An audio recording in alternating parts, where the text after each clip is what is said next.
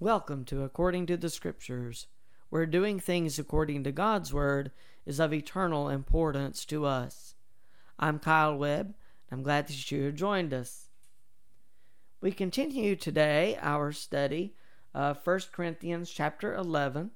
We have been studying the last few weeks on how culture can affect our worship and how it ultimately affected the worship of the Lord's church in Corinth.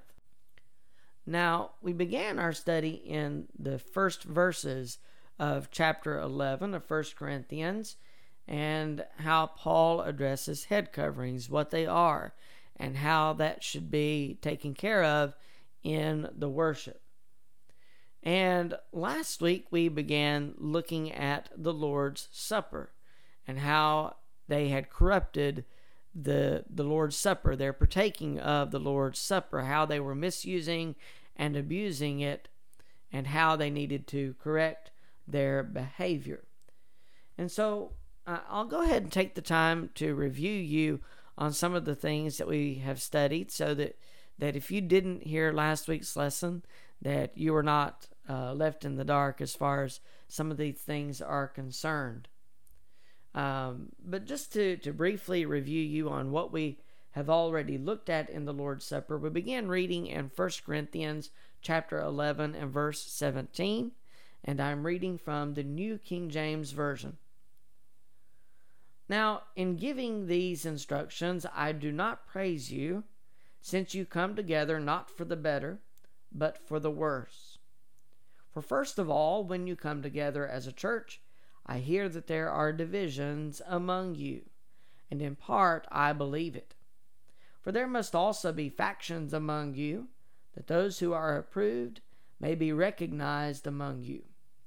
Therefore, when you come together in one place, it is not to eat the Lord's Supper, for in eating each one takes his own supper ahead of others, and one is hungry and another is drunk. What, do you not have houses to eat and drink in? Or do you despise the church of God and shame those who have nothing? What shall I say to you? Shall I praise you in this? I do not praise you.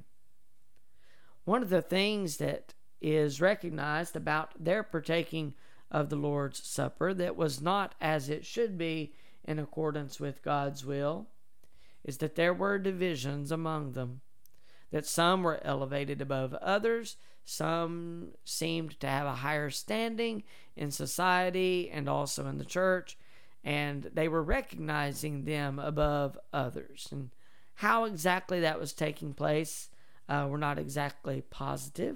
It is not something that is specifically addressed, but they were elevating others. There were some that were partaking first because they were of a higher standing. But that was one of the things that he addresses in this chapter. Also, that they were looking at this more as a common meal, and some were eating until they were full, and some were left hungry, and that was not to be the case. They thought themselves more highly than they should. They thought they were doing things in accordance with God's will. They thought that they were to be praised, and Paul says specifically, in the latter part of verse 22, I do not praise you. He continues in verses 23 through 26 to remind them of the actual institution of the Lord's Supper. Verse 23 of chapter 11, For I received from the Lord that which I also delivered to you, that the Lord Jesus, on the same night in which he was betrayed, took bread. And when he had given thanks, he broke it and said, Take, eat, this is my body, which is broken for you. Do this in remembrance of me. In the same manner, he also took the cup after supper, saying, This cup is the new covenant in my blood. This do as often as you drink it in remembrance of me. This is to be a remembrance, and nothing more and nothing less, but it is to be a remembrance of Christ. It is a reminder to them of the body which was given on our behalf, the life that was given by Jesus in our place. It is a reminder of the blood that was shed as he died on the cross, the blood that was shed for the forgiveness of our sins, as Peter tells in Acts chapter 2 in the institution of the church when he says, Repent, let every one of you be baptized in the name of Jesus Christ for the remission of sins. That is the purpose of the shedding of Jesus' blood. It is for the remission, the forgiveness of our sins. So the Lord's Supper is an opportunity for us to be reminded of those things, to remember those things, to remember the Lord's death. And in verse 26, Paul says, For as often as you eat this bread and drink this cup, you proclaim the Lord's death till he comes. It's not only a reminder of the past, but it is also a looking forward to the future, to what is promised us as Christians. We are looking forward to the return of Christ for us, to receive us unto himself. And we partake of the Lord's Supper every first day of the week until he comes. We don't partake of it less often. We don't forget. We don't abandon this opportunity to assemble each Lord's Day. And when we come together, as the first century church was already doing, we come together to break bread. It is one of the primary reasons that we come together to worship. We remember the past, but we look forward to the future, and we partake of the Lord's Supper until he comes. But I want us to move on for the rest of our time together today to the examination of self when partaking, how we are to examine ourselves in the partaking of the Lord's Supper. Let's begin reading at 1 Corinthians chapter 11 and verse 27, and we'll read through the end of the chapter. Therefore, whoever eats this bread or drinks this cup of the Lord in an unworthy manner will be guilty of the body and blood of the Lord.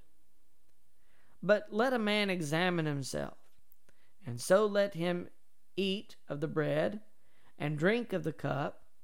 For he who eats and drinks in an unworthy manner eats and drinks judgment to himself, not discerning the Lord's body. For this reason many are weak and sick among you, and many sleep. For if we would judge ourselves, we would not be judged.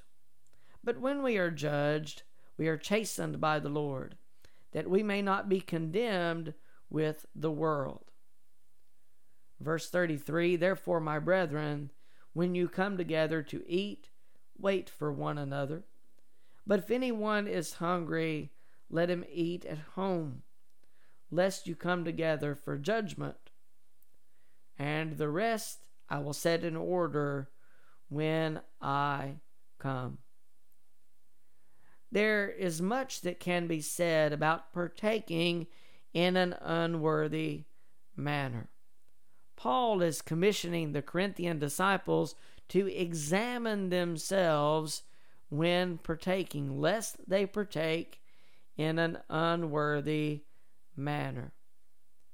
Now, this has been taken to extremes, things that I would dare say are not intended by God in the partaking of the Lord's Supper and in his commission for us to partake of the Lord's Supper.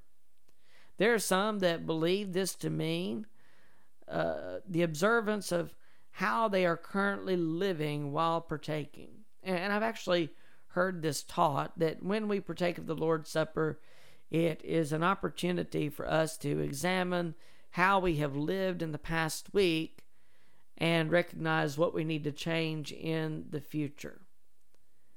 But I don't believe that to be what Paul is addressing in 1 Corinthians chapter 11.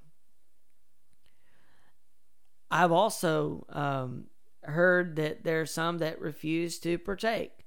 I've witnessed that. There are some that will refuse to partake of the Lord's Supper. And their reasoning may be something to the effect of that their minds may wonder and cause them to partake, that maybe they are distracted, and if they partake while they are distracted in some way or another, that they are partaking in an unworthy manner, that it would be unfair for them to partake of the Lord's Supper at this time, lest they partake of it in the wrong way. And I don't think that is what Paul is addressing in 1 Corinthians chapter 11 either. Paul's intent of writing was for the Corinthians to examine the way in which they were partaking. As we look at the context of 1 Corinthians chapter 11 and the context of 1 Corinthians overall, in a sense, they were abusing the supper and misusing it as a meal. There were other things that they were doing that they were abusing and misusing. They needed to come together in unity, and in the partaking of the Lord's Supper especially, they needed to come together, but they were not doing so in the way that God intended for them to partake. And they were making it a common meal. Again, some were eating to the full, some were left hungry, and this is not what God intended in the partaking of the Lord's Supper. Now, as we partake, as we as Christians partake of the Lord's Supper today, we too need to examine the way in which we are partaking, like they needed to examine the way in which they were partaking. They needed to recognize the misuses and abuses that they were bringing into the Lord's Supper. But we need to examine the way in which we are partaking and make sure that we are not abusing and misusing the Lord's Supper, that we are not partaking in a way that is not commanded or intended by God. And to make sure that we are doing the things that God would be pleased with, that God would want us to do in partaking of the Lord's Supper. We need to ask a couple of questions even. Are we doing it in remembrance of Christ and His sacrifice for us and for our sins? Are we remembering the death of Christ in the way that we should? Which is the primary concern in partaking of the Lord's Supper. We also recognize it in the context of the resurrection. It's important that we recognize Jesus' resurrection, but it's not the primary purpose of the Lord's Supper. It is to remember His death. When He instituted it, it was in remembrance. It was to be in remembrance of His death. But another question that we can ask, and again, in reference to the entirety of 1 Corinthians, are we in unity with one another when partaking? Are we in communion with one another as Christians? Are we in communion with God when we are partaking? Are we doing so in accordance with God's Word? In essence, what Paul is saying is eat your meals in your own homes with your own families. The Lord's Supper should not be a fellowship meal. It is not to be a common meal. It is not to be, again, used in the wrong way. It has a purpose. Remembrance. We are to remember. We are to remember the Lord's death until He comes. And should we ever forget then it would be a great shame. It is not us partaking of the Lord's Supper in the way that God would intend for us to partake of the Lord's Supper. I do want to address one other thing in reference to these verses. Let's go back for a moment and reread verses 31 and 32. Verses 31 and 32 of 1 Corinthians chapter 11, "For if we would judge ourselves, we would not be judged. But when we are judged, we are chastened by the Lord, that we may not be condemned with the world."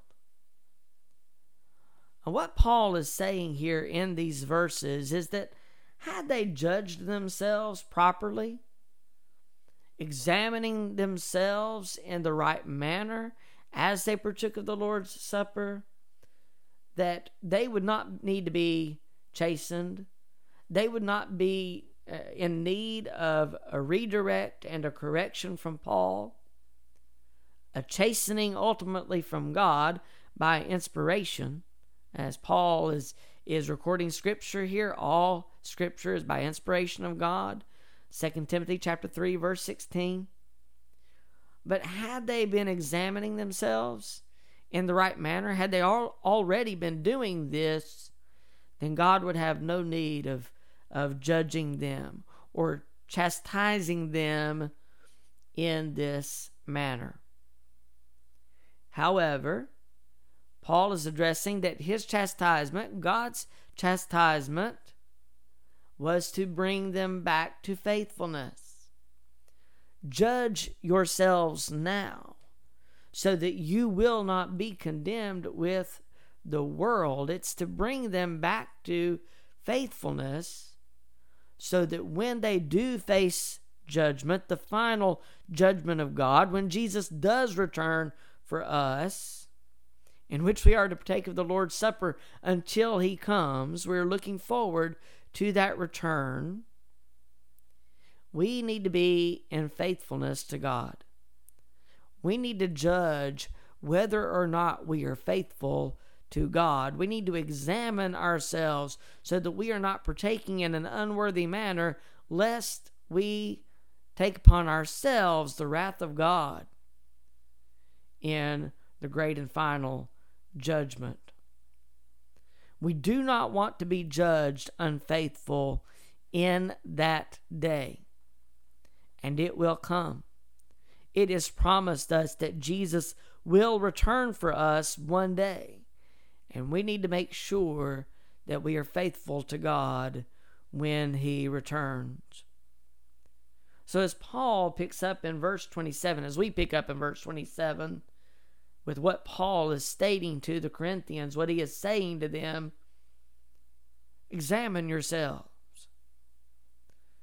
Examine the way in which you are partaking of the Lord's Supper. Make sure that you are partaking in the right way, that you are partaking as often as God commanded, and make sure that you are doing it in the way that God wants you to.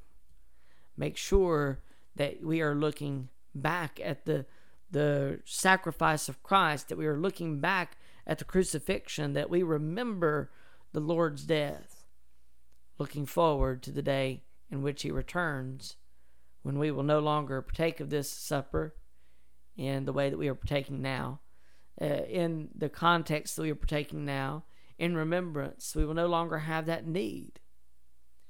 And so we need to examine ourselves, make sure that we are partaking in the right way, in the right manner, so that we will not be judged unfaithful at Christ's return. I have enjoyed this study with you, and I look forward to continuing this study, Lord willing, the next time that we are able to be together next Tuesday at 11 a.m. right here on tgrn.org. I thank you for being with me today. Stick around for just a moment. We're going to take a brief break, and I will be back in a moment to give you more information about our congregation and how you may contact us. I have decided to follow Jesus.